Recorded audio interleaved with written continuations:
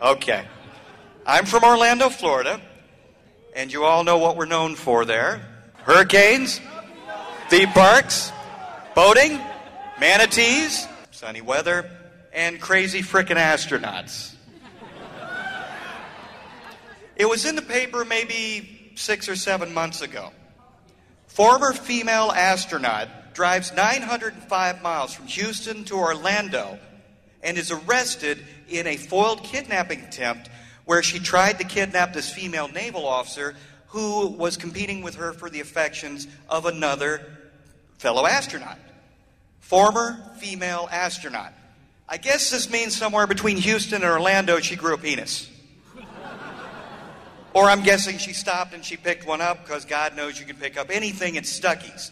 It's on the shelf right between the nut logs. That's kind of appropriate. But anyway, it's said that during all of this, when they pulled her over, it was an attempted kidnapping. And that's part of what bothers me with it.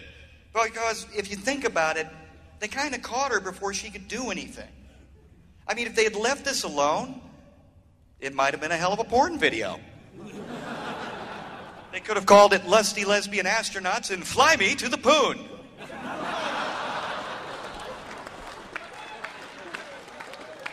God, I love the cheap ones, don't you? But as I read this article, a couple of things were pointed out to me. Number one, a lot of astronauts, they tend to be easily depressed because they spend all this time going through all of this training and preparing for this huge, huge event. And then, just like that, it's over. Well, that didn't bother me. That's like most any date I've ever been on. You spend all that time and you ask them out and you shower and you shave and you wear nice clothes and you take them to a nice restaurant and you look at her across the table and try to get that Aquaman telepathic thing going. Tonight, and she finally looks at you with that yes, and then, like that, it's over. Which is when I usually go, hey, where the hell are you going? I still haven't broken out the Cocker Spaniels, the Spam, or the hot tub. Get back in here and retie yourself to that bed. Right.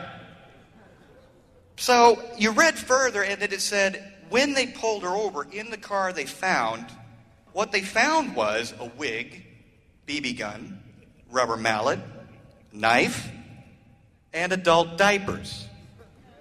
And you read further and it says that she wore these things so she wouldn't have to stop during the entire 950-mile trip. Now that's dedication. I mean, if you think about it, hell, I've used a big gulp cup before.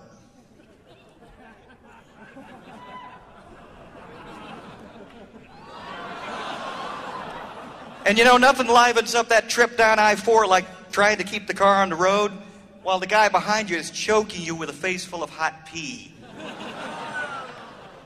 But as you read it further, it went on to say that all astronauts wear these things. Because once you suit up and you get all that gear on, and the oxygen tank and the helmet and everything, you don't have time during a liftoff or a spacewalk to go take this stuff off to take a leak. So all astronauts wear diapers. Did anybody else's childhood fantasy just jump off a cliff?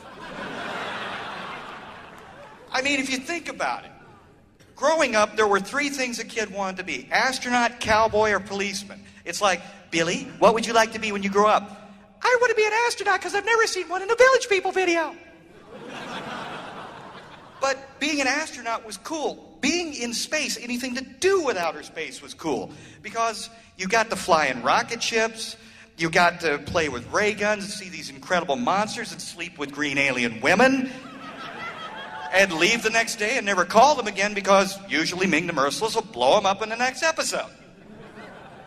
But now, all adults, or all astronauts, I hope not all adults, this is going to be an interesting audience if you are, but all astronauts wear these diapers. So I'm literal. Every time I watch Buzz Aldrin now on the news, or I watch Luke Skywalker about to blow up the Death Star, or watch Captain Kirk about to beam down, I think the same thing. They get that iron-jawed, steely-eyed look of determination. They just crap their pants.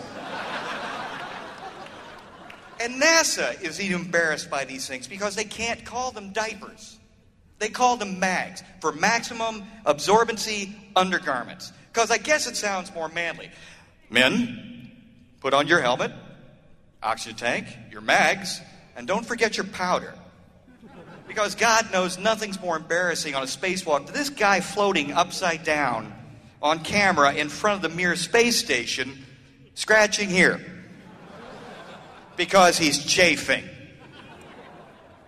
Does anybody remember the movie Independence Day, where Will Smith was this ace fighter pilot, kept trying to get into NASA, and he couldn't because he kept flailing this one question? I know the question. Are you willing to diaper and powder a grown man? Hell no. So I guess I have to go back to dreaming about being a cowboy. Because John Wayne, well, he never roamed a range in a pair of Huggies, now did he? Might explain the walk. Why he was so cranky all the damn time.